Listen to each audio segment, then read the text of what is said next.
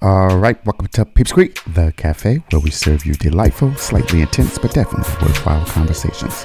A podcast focused on bringing people together by drinking, listening, and conversing.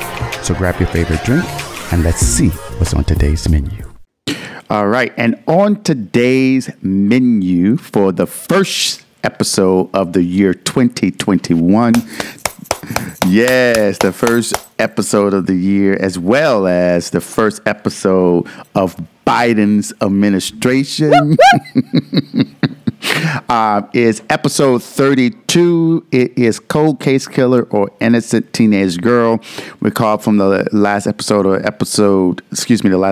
season 2, we were continuing on with our discussions of A&E's documentary series called Accused, Innocent or Guilty, right? Accused, am I saying it right? Guilty, or innocent. Oh, Accused, Guilty, or Innocent, where they discuss various cases dealing with folks in the criminal justice system. And so we are on episode 4 of that series, which is our episode 32, Cold Case Killer or Innocent Teenage Girl. But before we go into the facts of the case, let's do a quick check-in. Denise, what are you drinking on over there at the cafe in Virginia Beach? I am drinking on some water with lemonade. Water with lemon, so lemonade. Water with lemon with no ice. That water look hot. It's cold. Mm-hmm. Yeah. Okay. But, I'm serving the turtles. I'm saving, actually, the turtles. So we purchased with the metal. Yep. Metal straws over there. Yep. That's where the money is going. I see you got a new little microphone over there looking artificial. We are moving on up. We must be making some money, although I don't see it coming into my check. Is going to the infrastructure of the organization. You got to invest into the business in order to profit for the individuals involved. We're not Wall Street here. Gotcha. One thing is you need to stop hitting that microphone because I'm not used to this. I'm used to my white headphones. All right. And over here at the official cafe, I am also in my mason jar right there. Look at that. Look at that camera. Look at that camera. Boom, boom, boom. Over here drinking some ice water. And notice all that ice up in there. I was going to say. Boom, boom, boom. That is just ice, not water. Ready for you. Ice water. So as this conversation gets hot and heated, the ice will melt and create more H2O. How about that? Okay. Moving right on. All right. So so before we go into the episode, let's just say we are also doing some new exciting things. I'm excited about the introduction of our newsletter. The newsletter is going to be called The Shot. We are also changing how often we record and produce and release episodes. Before, we were doing bi-weekly. And so technically I was calling it the Fortnight podcast because fortnight means every 2 weeks. Did you know that? No. Okay. Yeah. Fortnight means every 2 weeks, basically. So we are now going to do weekly. So I'm putting some pressure on Miss Denise over there to be prepared to do some topics and do some recordings. I'm going to need to start getting some money. We are going to add a section in there called Straight Up No Chaser. And so Straight Up No Chaser is every other week where one of us, two of us, or whoever is involved, it's really just an open, honest discussion about something that is going on. And it's all about being honest, straightforward, to the point. And so it's going to be fun. It's going to be challenging, but a good challenge. And so I'm forcing myself to be a little more transparent about things that I'm feeling or I'm experiencing, because ultimately this is what this is about: being vulnerable, being open, having great conversations. So yeah, look out for Straight Up No Chaser. That will be coming out every other week. All right. Are you excited about that? I am. Right. So here's what I want to do. Okay. Okay, that is a shot. I am taking a shot for the people right now. And let me tell you why I'm taking a shot. I'm taking a shot against those individuals. So recently, just the other day, there was this whole issue with GameStop getting up. There was a group in Reddit who created this momentum, this inertia of folks, regular day folks who decided to change the game on Wall Street and created a process where GameStop technically went up almost like 300 and something points, right? And folks made good money from this. And I would say that there were a lot of high up and mighty folks who normally are on Wall Street making a lot of money all the time. They were really pissed. And I am going to take this shot here and salute to those individuals who change the game, because oftentimes it requires small folks to come in and make the game change a little differently. I feel like we are so quick to like jump on the bandwagon of all these folks who are already famous, and we promote all this stuff and re-promote these things, and we get pissed when someone else, the small man, come in and make a change. So I am taking a shot to the people who changed the game on Wall Street, made some money, and I wish I was in that Reddit subgroup so I would have been making some money and celebrating because I had a rain in my bank account. So, salud. That's how you say it, right? In Espanol? Salud. Salud to those folks.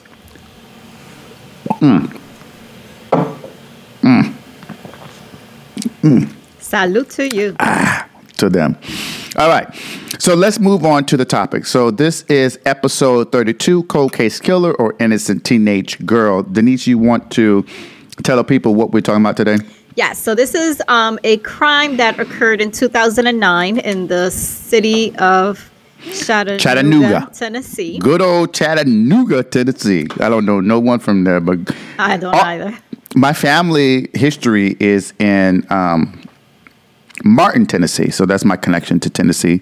But go ahead. No relation to the case. So no relation to the case, but Tennessee. I mean, I was trying to, go ahead.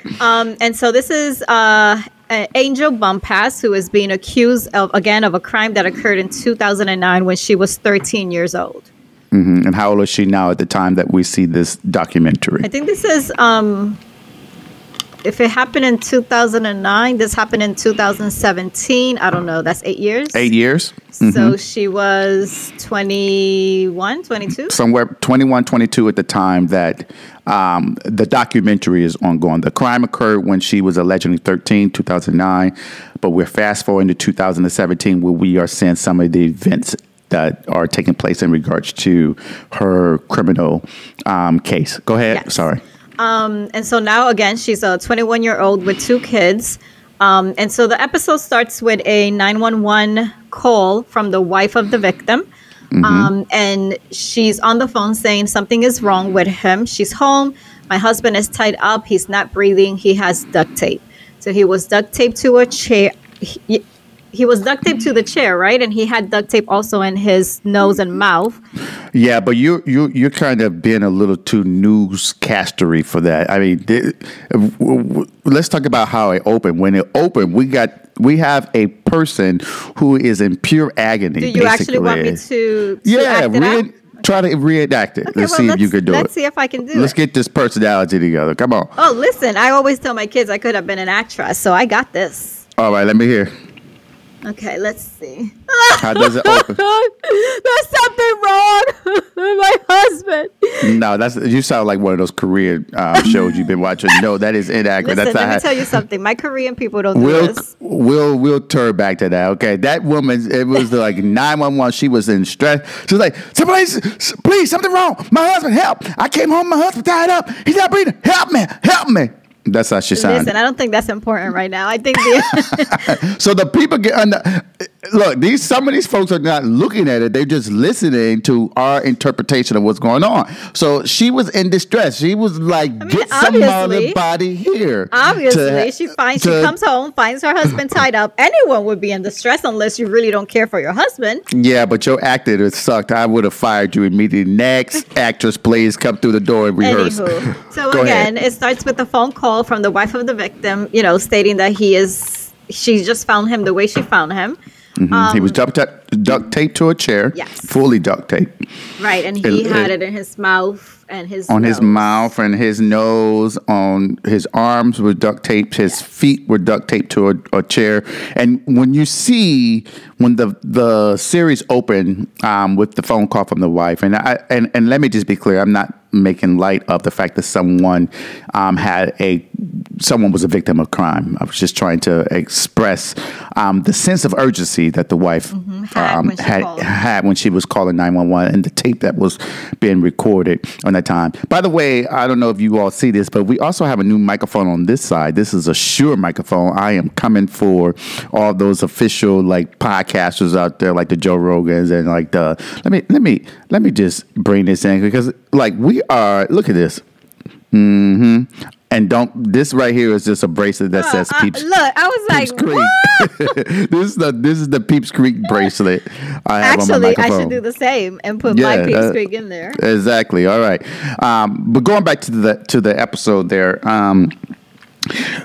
So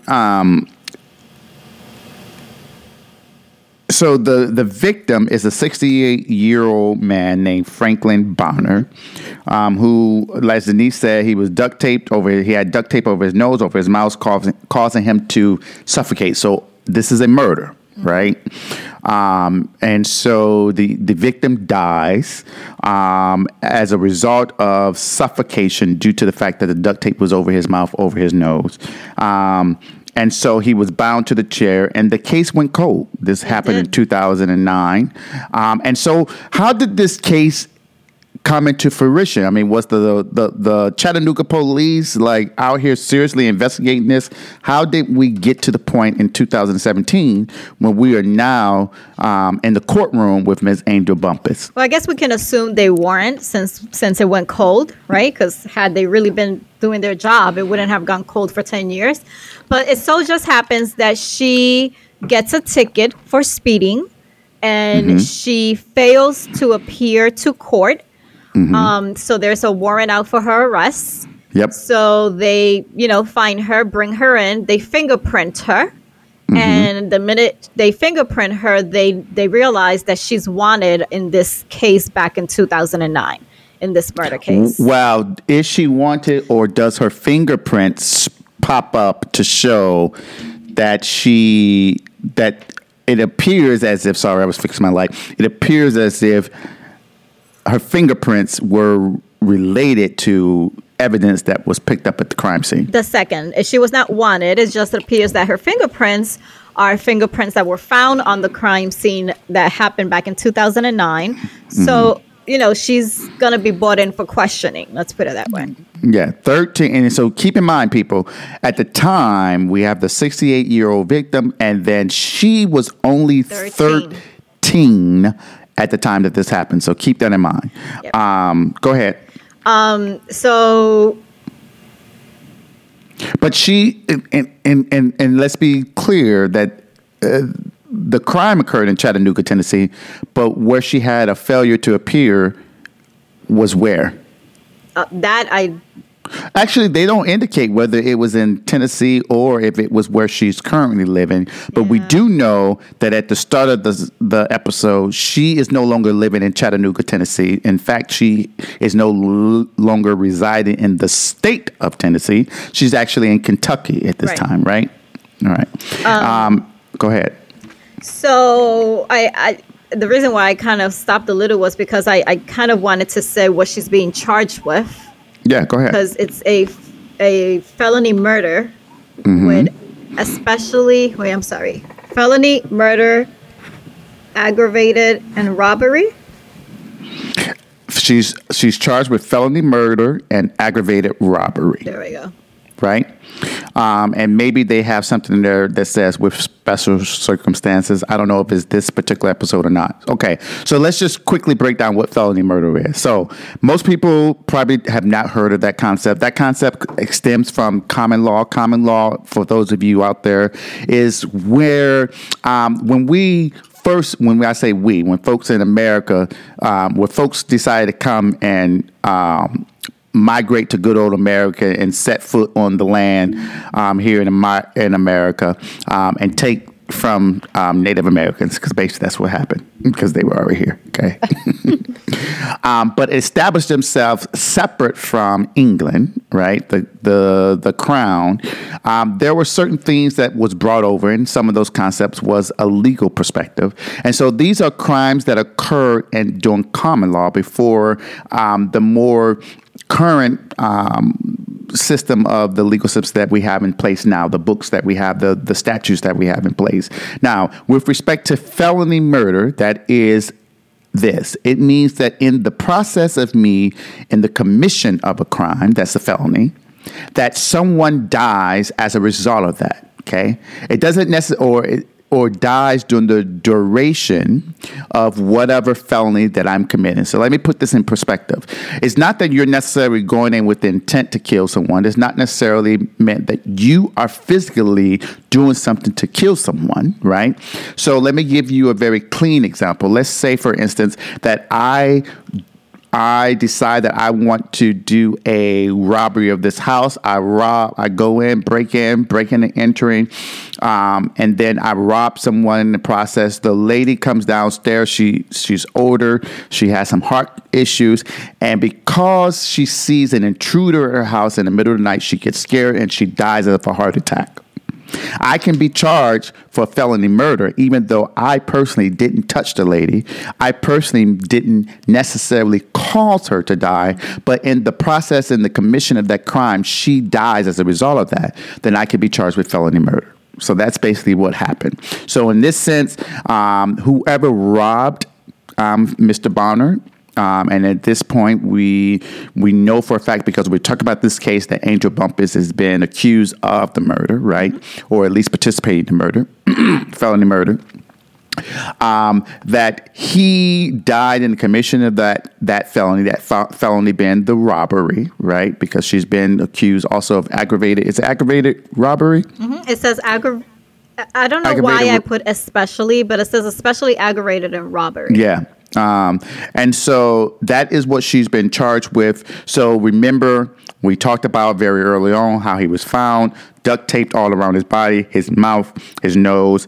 The coroner determined that it was the duct tape that suffocated him and caused his death. Okay, so asphyxiation due to duct tape, and because she was allegedly in the process of a felony, she's been charged with felony murder. Sorry, long explanation, but that's what it is. All right, continue. And I think it's important to mention the fact that you say robbery because they found the home ransacked. So there were items all, around, however you say it, around the house and whatnot.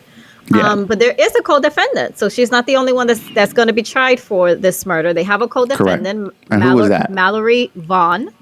Mm-hmm. And how does he become implicated in this? Well, his lovely cousin, who's apparently in jail. Jailhouse snitch says that Mallory confessed to him that he actually killed this person. Correct. So that is all the evidence. Is there any fingerprints for Mallory? No. None no fingerprints, right?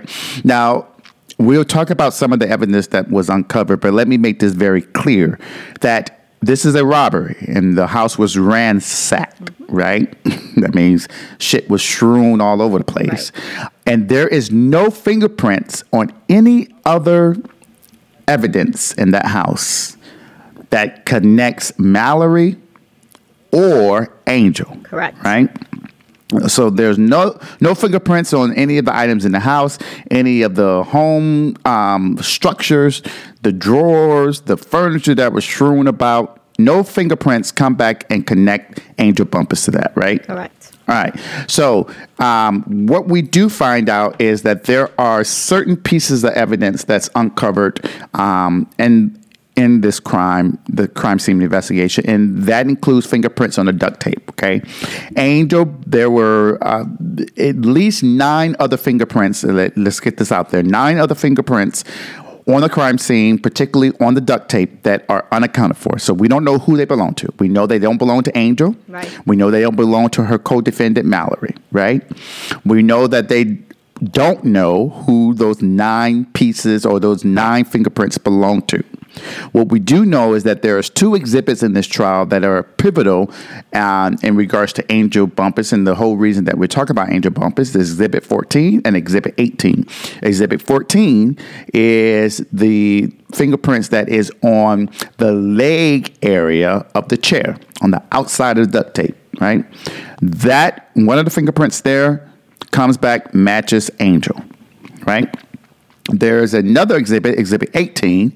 That is one of the duct tapes that were taken away from the victim's mouth. But where is that fingerprint in the evidence, Denise? It's on the sticky side of the duct tape. Right. So it's important for you all to listen to that. Is on the sticky side of the duct tape, not the outside, not the gray part. Anybody know anything about duct tape? Because I used to use duct tape all the time in Detroit. We use it for everything. We use it to fix antennas. We use it to put on our vehicles when the bumper was down. You understand? When your curtain rod was bent and you ain't had time to go and to Shoppers World, because back then we ain't had no Walmart. You know we have Shoppers World here, right? Now? Yes. I go there all the time. I didn't know that. Yes. I thought they were closed. No, they have them in New York and here. Oh, yeah. So back home, you had that Shoppers World. Shoppers World was closed, or it was, you ain't had time to get there. You couldn't get the jitney, and most of y'all don't even know what a jitney is. What is that? A jitney is for folks who ain't have no car, right? And so instead of calling the cab, because the cab, they cost too much, there were folks in the neighborhood who would use their vehicle, almost like Uber and Lyft, but they didn't have the little system. See, this is how Uber and Lyft probably got this idea now. But we used to pay people who were in the neighborhood who would use their car and take it someplace, particularly if you had groceries and you go to the market and then you got these bags and you don't want to walk, you get the jitney because he's out in the parking lot. He's just waiting to pick up someone. Jitney. Yeah. So jitney. Jitney. That must be a Detroit thing. Yeah. You pay the jitney, you go there. So you use duct tape, you put those curtains up. Mm-hmm. It was all fine. People didn't question it, right? You take all kind of videos, and in the back of the video or back of the picture, you see that duct tape. And ain't nobody saying shit about that because that is commonplace, okay? But when you touch duct tape on the sticky side, it is hard to move away from that piece, and so her fingerprints were found on the sticky side on one of the duct tapes, Exhibit 18, that was around the victim's mouth, right? Yes. Again, let's make it clear in case somebody is just tuning in. The case is about Angel Bumpus, who's being accused of a crime that occurred in 2009 when she was 13 years old. Yep. The only evidence they have against her is these fingerprints on that tape. And then they have a co-defendant with her that, mind you, neither Mallory nor her actually know each other. So they don't know who each other is. They've never seen each other, met each other, or whatnot. They have no evidence for Mallory other than the fact that his cousin, who's in jail, snitched and said that Mallory confessed of the murder. Correct. So. All right. And that's where we are. All right. So, and we meet Angel Bumpus. She is currently a mother of two. We don't know how old they are. They're toddlers. They have to be anywhere between 2 to 3, maybe. 2, 3, maybe 4, if that. We don't find their age. We don't find their names. But it does appear as if she's a single mother. Yes. Right? And we do find out that the reason she left, or the reasons that she's in Tennessee, is that she left Tennessee and went to Kentucky to live with family friends because her mother is in jail, has been in jail since she was about 6. Her father has never really been a factor in her life, at least as she tells the story. Right. So we only have that. We don't hear from the father, right? Her grandparents, and what we don't know if this is her paternal or maternal grandparents, but we know that her grandparents, she does not have a great relationship. Specifically, she indicates she does not have a good relationship with her grandma. Yeah. Would you agree with that? I would definitely agree. And I'm going to put money out that it's paternal because the grandmother is Shirley Bumpus. So, well, unless she didn't have her dad's last name, but. Yeah, I don't know. I mean, she seemed African American to me. What's you trying to say? The father ain't African American? No, I would say that it's probably more likely than not maternal. Because Hispanic families tend to take the last name of their father, whether they're there or not. No, I'm sorry. What I'm saying is that she's Angel Bumpus. The grandmother is Shirley Bumpus. So unless they didn't give her the father's last name, and because he didn't sign a birth certificate or something, and she only has her mother's last name, I'm assuming these are her paternal grandparents. Meaning her father's? Yes.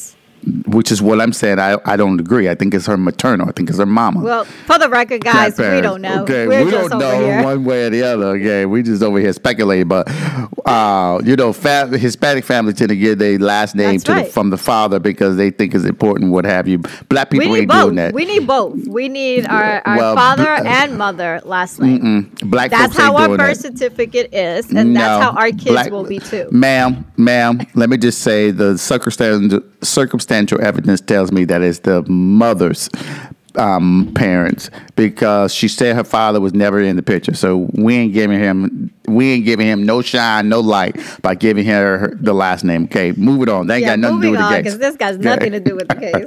All right. So she lives in Kentucky. We find out she has to drive 300 miles in order to meet her lawyer to discuss the case because the case is still being held in Tennessee. What we also find out is that they're charging her with felony murder, aggravated robbery. But even though the crime occurred when she was 13, they are charging her as an adult. Right. Okay. And go ahead. I was just going to say the fact that this case had caused her to lose her job and apparently lose the apartment that she was in as well. So not only is she having to drive to these attorneys that are so far away, her income is really tight right now because she lost the job and the house. Right. So she lost the apartment because of the allegations. And keep in mind, she was not convicted. It was just allegations at the time. But she lost apartments because of that housing. She lost jobs as a result of that. And she has to drive 4 hours one way to go and talk to her lawyers, to prepare for her case. This isn't just going for the trial like she is driving to go and prepare for her case. Okay. So we get to scenes, we meet her lawyers. There are two lawyers. I don't know if they're public defenders. I don't think so because they are in, it looks like a private office. There's two individuals. There's a female, there's a male. I didn't catch their names because quite frankly, go ahead. Andrea Hayduck and Garth Bess and the name of we don't even want to say the name. They don't even deserve that shit. I'm sorry. Exactly. I don't even know why you're going into the names. Okay. So we meet them, and what we find out is that Angel says, first of all, Mallory, who?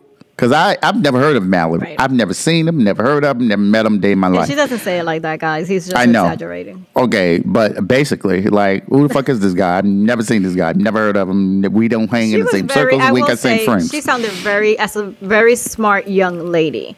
She was, but she was very clear that she had no connection with this person and she never met him. Okay.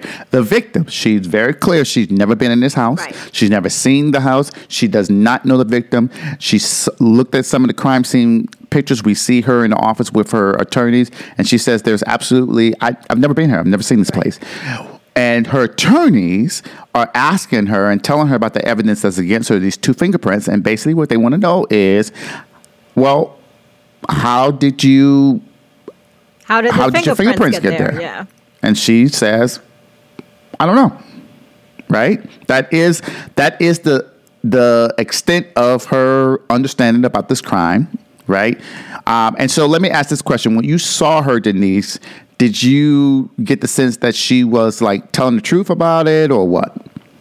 No, since the beginning, since I started, I'm a person that the kids turn that phone off, please. I'm sorry. Go ahead. The kids will tell you. I tend to immediately look at someone's eyes just because I tend to want to see, are you being honest with me or not? Because she thinks she's some kind of witch doctor. Exactly. I think I'm a witch. So, that's the first thing I started looking, only because I felt like, wow, you were 13 years old.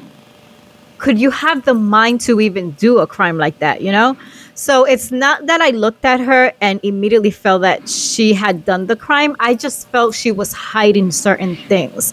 Like she just wasn't being truthful about, certain things that were being mentioned. So like what? Like give an example. Like what did you think that she was hiding? You think she knew more about the crime than what she led on? Yes. I think that she knew something. Do you think she was involved? I don't think she was involved, but do I think she knows something about this crime? I do.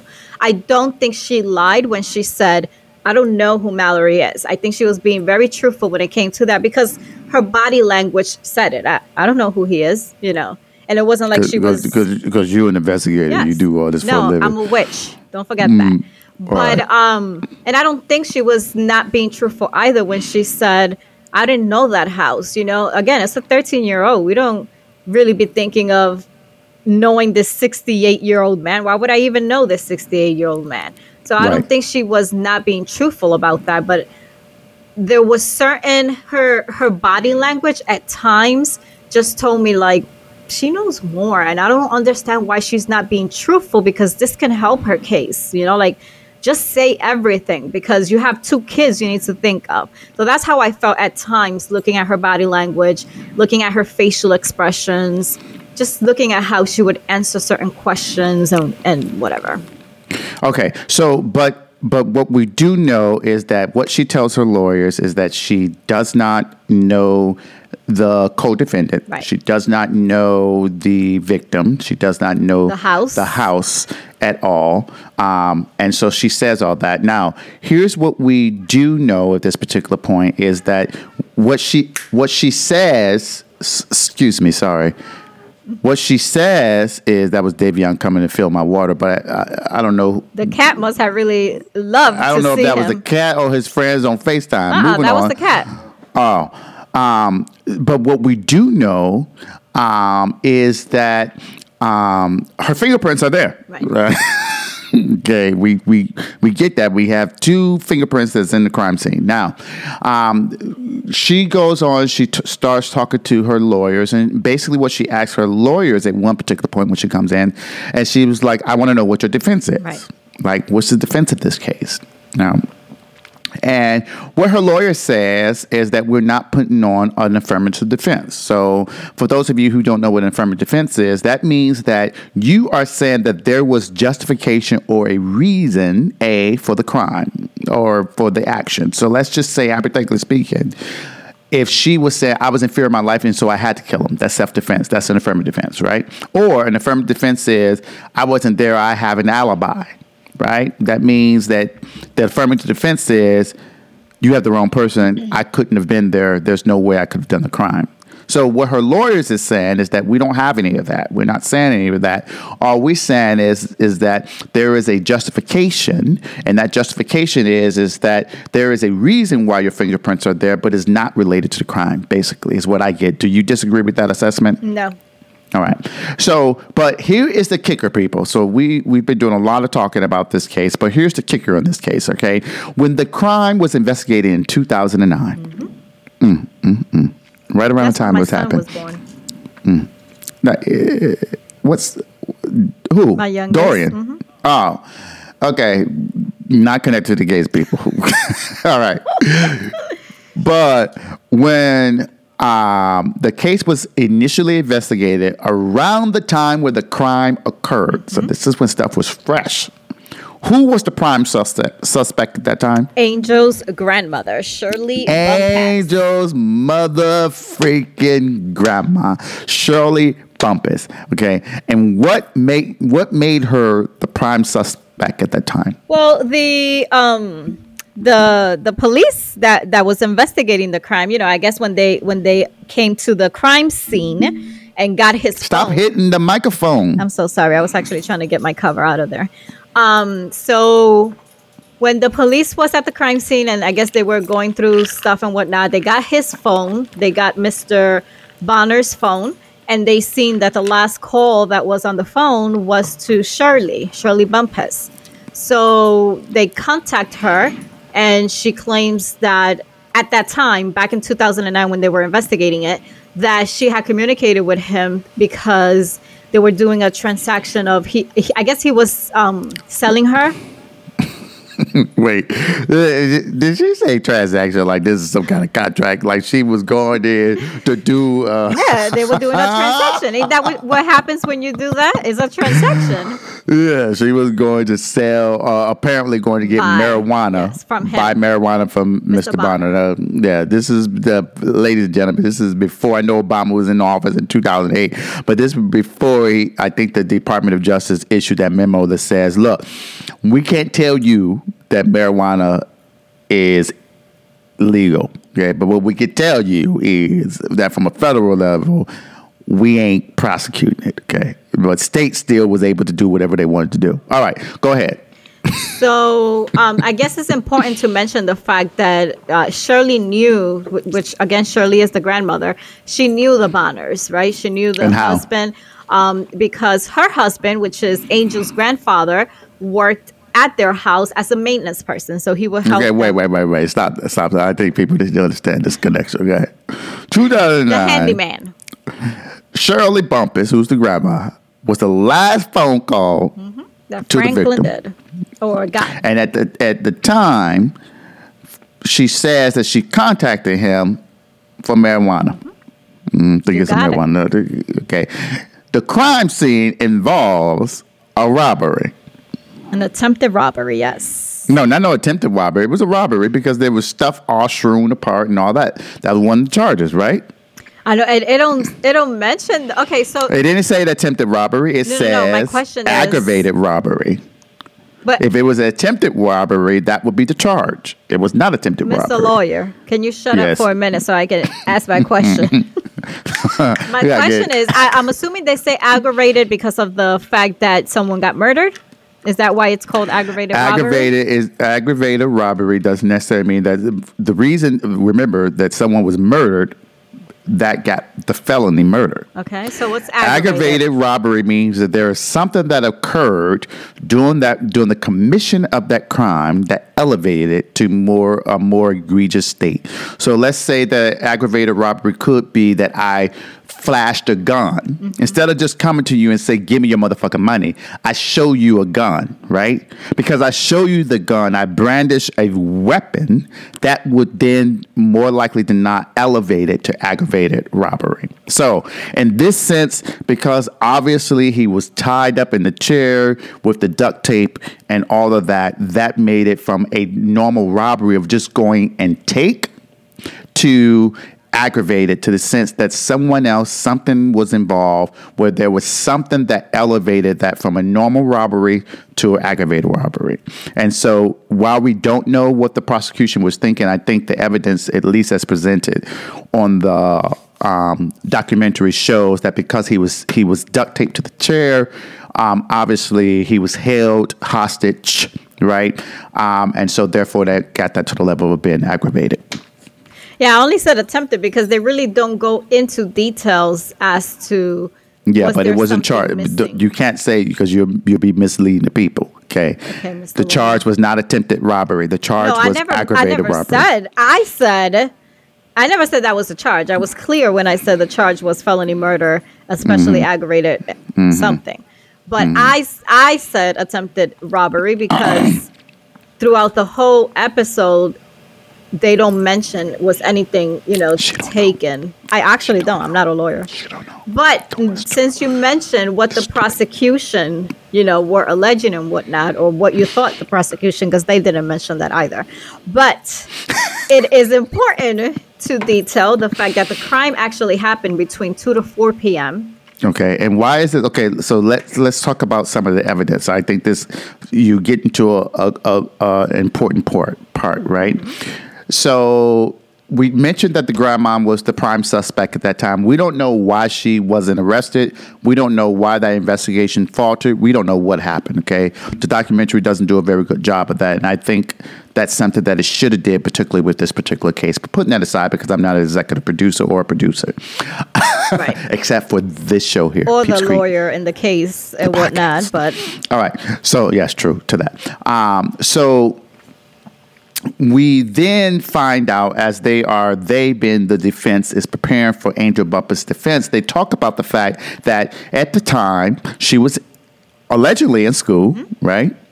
And where she lived, she didn't have a vehicle, and neither did Mallory. I will hope right? not. She's 13 years old. Exactly. And so the only way that she could get to the crime scene was to be dropped off from the school bus and then walk to the crime. Which will be the crime scene, which would be a 45-minute walk, right? And that will only give her 15 minutes to tie this person up with duct tape. Now, overpower this man who is 68 and she's 13. Right. Overpower this man, wrap him completely up in duct tape, basically, put it over his mouth, throw everything in the house away, right? And by the way, not get fingerprints on anything else in the house but the duct tape, Right. because that's as a criminal, that's what I really want to do, is just get my fingerprints all on that duct tape, right? And be out, and no one sees her. Like, in order for her to do the crime, she then walks out the house and walks freely down the street without there being any witnesses pinpointing her or placing her at the scene of the crime. And So not just her, Mallory, because Mallory, remember, he's exactly. the co-defendant. So He's the co-defendant, supposed to have exactly. been there with her. So yeah, so that's why that's important to mention. Exactly. Now, and we see some of the things that the defense does to try to get her defense. And one of the things that they do is that they go and talk to the grandma. Okay. So you want to describe that interaction with the grandmother, who, by the way, in 2009 was the prime suspect. I'm going to keep saying that. Go ahead. Well, the grandma was a bitch. She had an attitude since she saw them coming. The grandmother was a bitch. That's not a legal term, people. That is Denise's my personal opinion about it. And the lawyer was, I'm not going to say the word, but she was scared of her because she was the entire time like, so, Miss Shirley, so if we call you to the stand, bitch, nah. Miss Shirley, you were the last fucking person that he called. But anyhow, so she now denies having any contact with the victim. So she denies having the conversation right, with the police about it. She doesn't even remember saying that they were doing a transaction or whatever you want to call it. Right. And she disavows any knowledge of the telephone number that she had at that time. Oh, yeah. She doesn't even know. She's had so many numbers that she just has doesn't know. so many numbers. There's absolutely no way that I can remember that number. And I'm thinking, and the thing about, the defense is just like, okay, no. And I would have been like, first of all, before I went to her, I would have try to pull those records. Okay, let's try to connect these numbers. Let's do some research.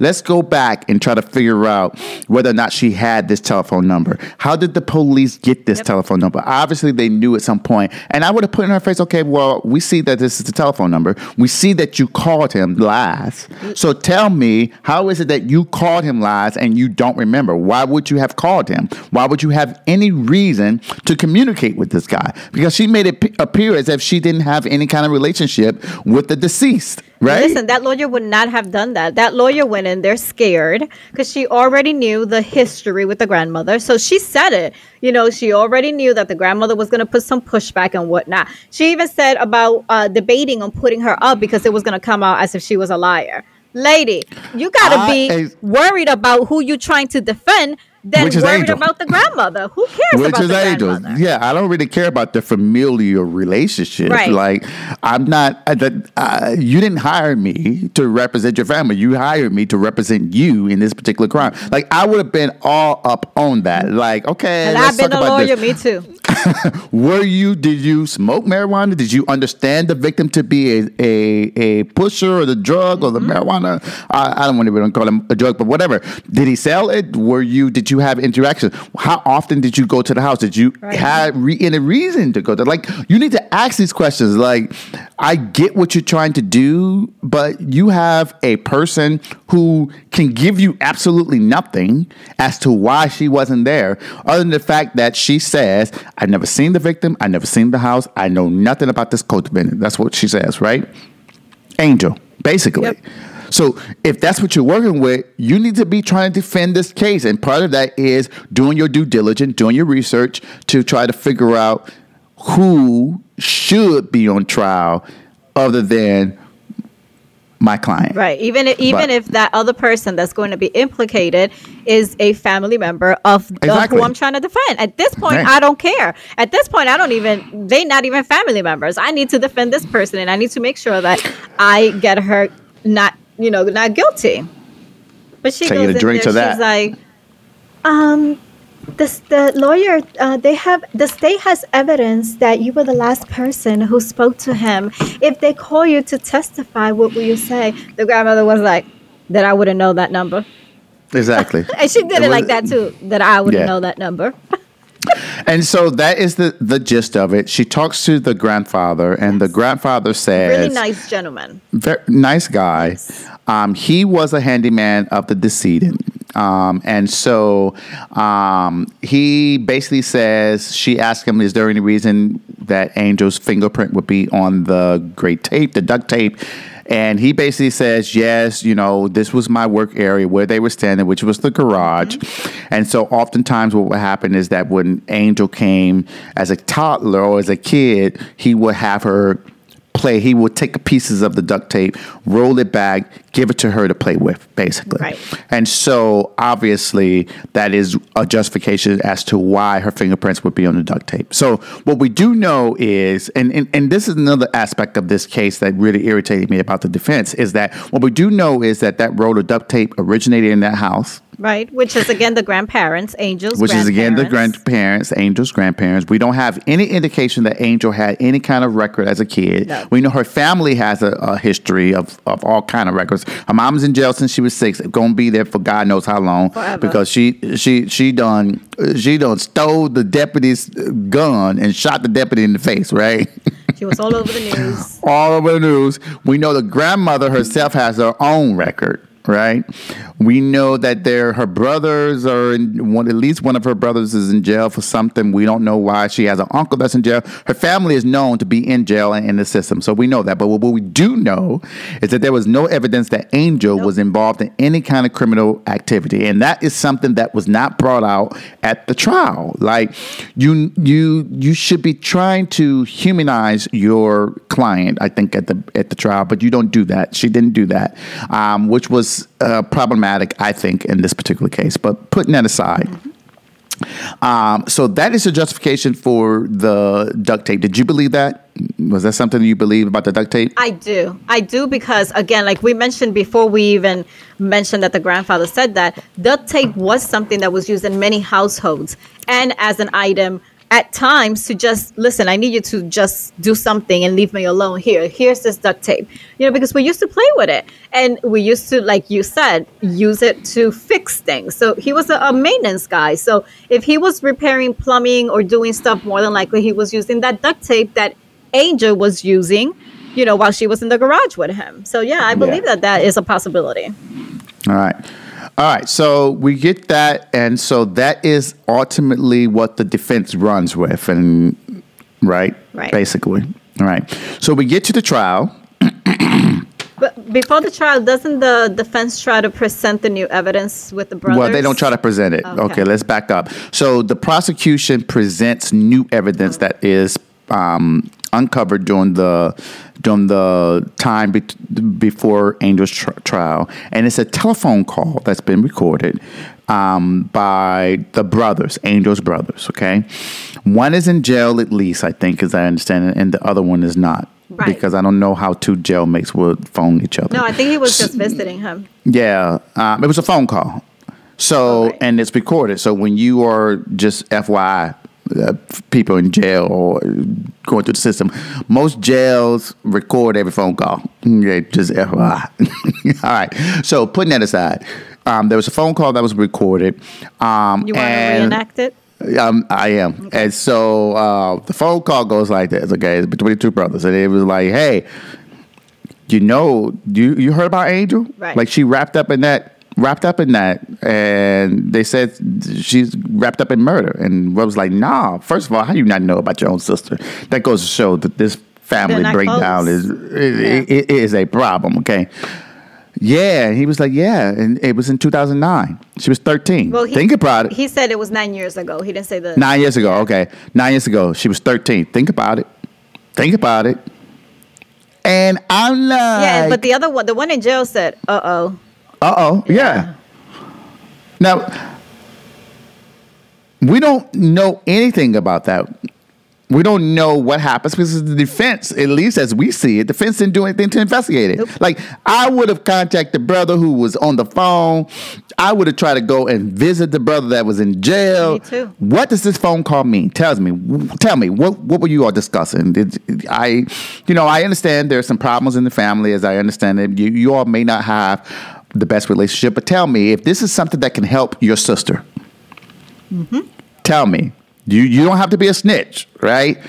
But tell me, what is it? Do you think she did this? Are you aware of anything that would connect her to it? Like, and we get nothing. Yeah, they don't say anything. All they do is go to Angel and ask her, does she know what they could have been talking in the conversation? Exactly. And that's where I felt that she wasn't being truthful, because she says she has no idea what they're talking about. I don't know. The way she said it to me was like, you do know. Well, so let me just say this. I don't know. I know that there was tendencies to look at her and think that she was misleading or hiding something, but I think there's other layers to that. I think that there's trauma that she has experienced since she was little, and part of her just decided to shut down anything relating to her family. And so maybe years ago, if they would have came and talked to her, maybe something would have pained her memory. But sometimes when we go through things, we shut those things down as if they never happened. And so I don't know if she wasn't being truthful, or was this truly aspect of trauma showing up in the sense that it just shut down. Like, I mean, I know you've seen some things where people have to go and get hypnotized in order to remember things that happened in their life. And so this could have been an example of that. I mean, she left at 13. Like, who leaves at 13 and just go live with some, I'm not going to say randoms, but they're not family members, because your breakdown with your grandma is so bad. It could have been that she saw something, knew of something that happened involving her grandparents or her grandma, right? And she left as a result of that. Or she was scared. Or maybe her grandma said something to her. Or maybe there's some threats to her daughters. I don't know. I respect your opinion, but again, like I said, I felt that there were times when she was not being truthful, and this is one of the times. I also felt when the defense lawyer talked to her about the grandmother and asked her, because she asked her at one point, do you think your grandmother is involved? I also felt that at that moment, she just was not being truthful. That's my personal opinion. That is Denise's personal opinion. And you are entitled to that. I know I am. So moving right on to the trial. Moving right on to the trial. Let's go. All right. So we get to the trial. The grandma is called for the prosecution. The wife of the victim is called, of course. And the grandmother is asked, I think she is asked about the phone call. Mm-hmm. She disavows any knowledge about the phone call. She disavows, basically having anything to do with marijuana. She disavows any of that. The defense, I think they question her. They ask them some kind of softball question, and that's it. And she's let go, right? Now, let me just tell you, if that was me, she would be on, look, my client might be the one who's the defendant right here. But I'm going to tell you right now, through my questioning, the jury is going to know that I suspect you, boo. You. And she would. I would have said that had they actually done that, Shirley would have gotten so pissed that her true colors would have came out. Exactly. Like, you need to. This wasn't a family that was close knit. Mm-hmm. So protecting that bond or protecting those two didn't matter. And at the end of the day, who cares if Shirley came off as a liar? Because I didn't believe her. I wouldn't have believed her as a defense team. When I'm going and talking to her about the phone call, like, you were the prime suspect. Right. Obviously, they had something. So your disavowalment for that is just the fact that you don't remember the number. Like, get the fuck out of here, please. Like, let's get real with this. And so I would have put her on trial with my questions. Period. Point blank. The end. Okay. You were identified as the prime suspect in 2009. Is that right? Correct. All right.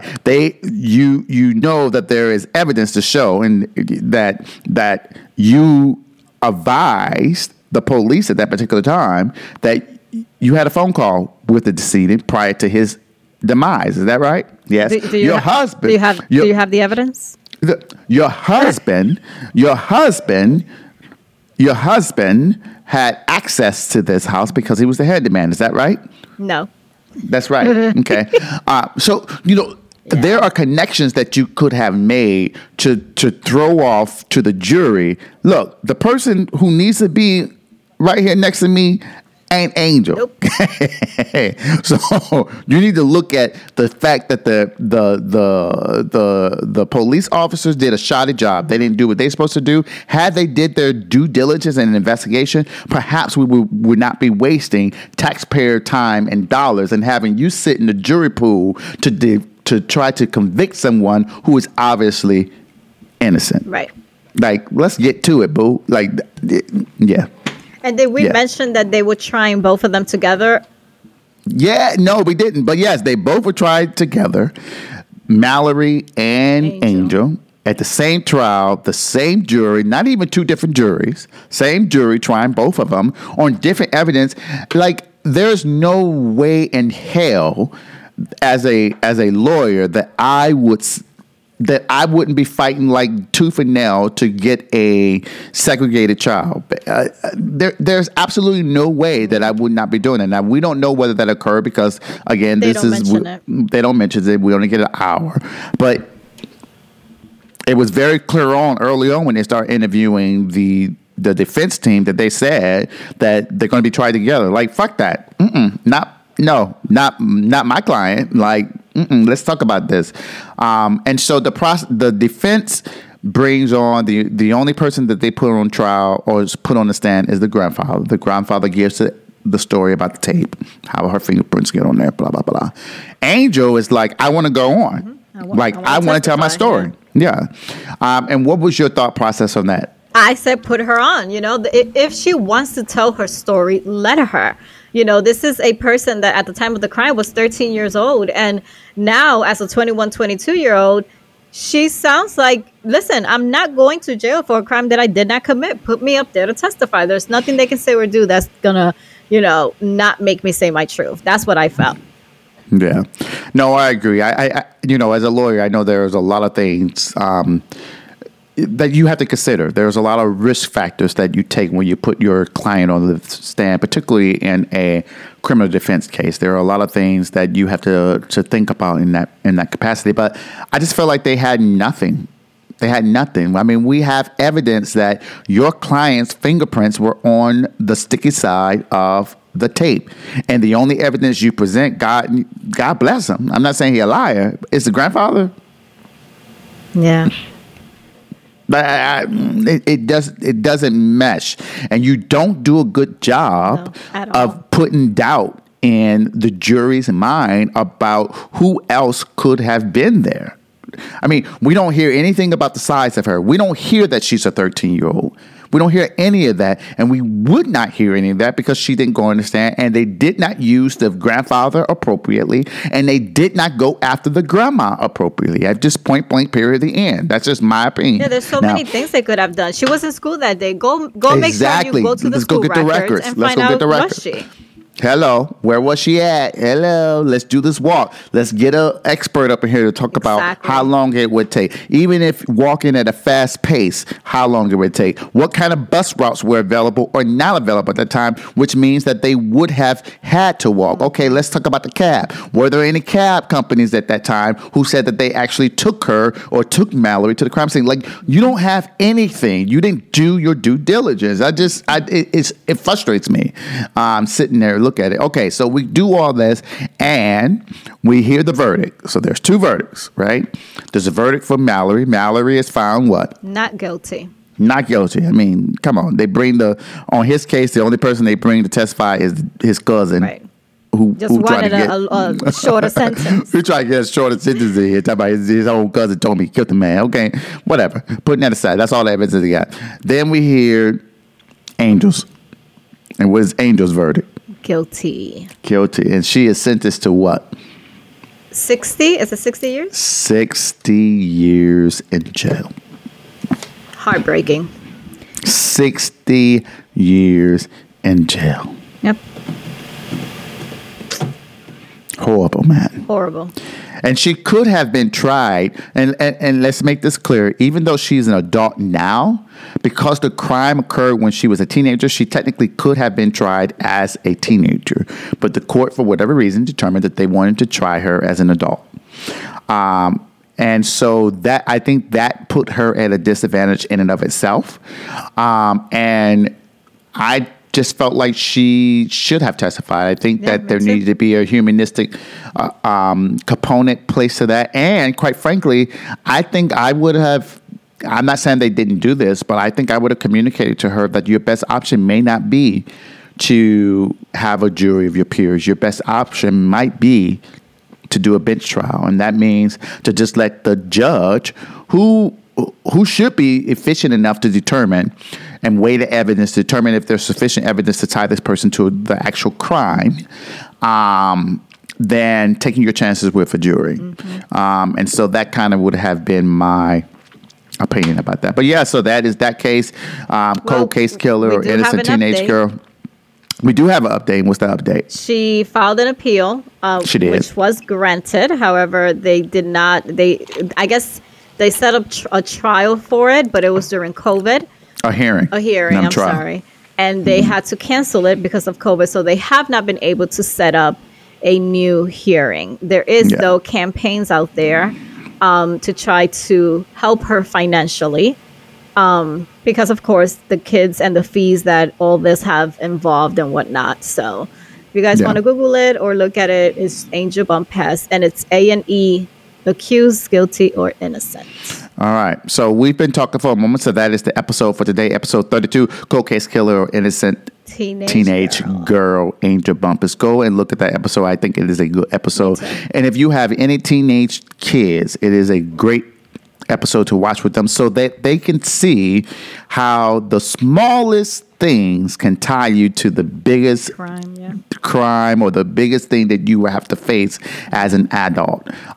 So be sure to check us out on Facebook at Peeps Creek Cafe. You can look us up and see us in action on YouTube at youtube.com/Peeps Creek Podcast. You can hit us up on Instagram, Twitter, and TikTok. We do have a new TikTok. We're trying to do a little few things here and there. At Peeps Creek, you see that right there on the video screen. You can send us a text message. You can shoot the shit with us. Tell us you like us, you don't like us, what have you. 202-618-0043. You can send us an email at cafe@peepscreek.com. And visit our website. There are links there. Even in our bios for Instagram. If you want to be so kind, you can go ahead and buy us a coffee. There's an option where you can do some donations. And I want to give a shout out to all those individuals. We see quite a few donations, and I really appreciate that. We are using that to get us some coffees during this process when we are talking and improving the podcast. So I appreciate those individuals who actually supported us that way. And even if you don't support financially, you don't have to. The simplest thing would be to retweet us, repost us, actually go and listen, actually go and look, because every minute, every second matters and account for success. And we're trying to do something positive. And so we appreciate those individuals who actually support us on a regular. Yes. And if you just want to buy this beautiful co-host coffee and not buy Sean, that's perfectly fine as well. You can just go ahead and do that on the website, www.peepscreek.com. All right. Make sure that you sign up for the newsletter. We won't spam your inbox. It would be like once a month. We'll send you a quick little inspirational newsletter, very short to the point. But that is the episode today, episode 32. Once again, Cold Case Killer or Innocent Teenage Girl. And until next time, continue to drink, listen, and converse. Peace and love.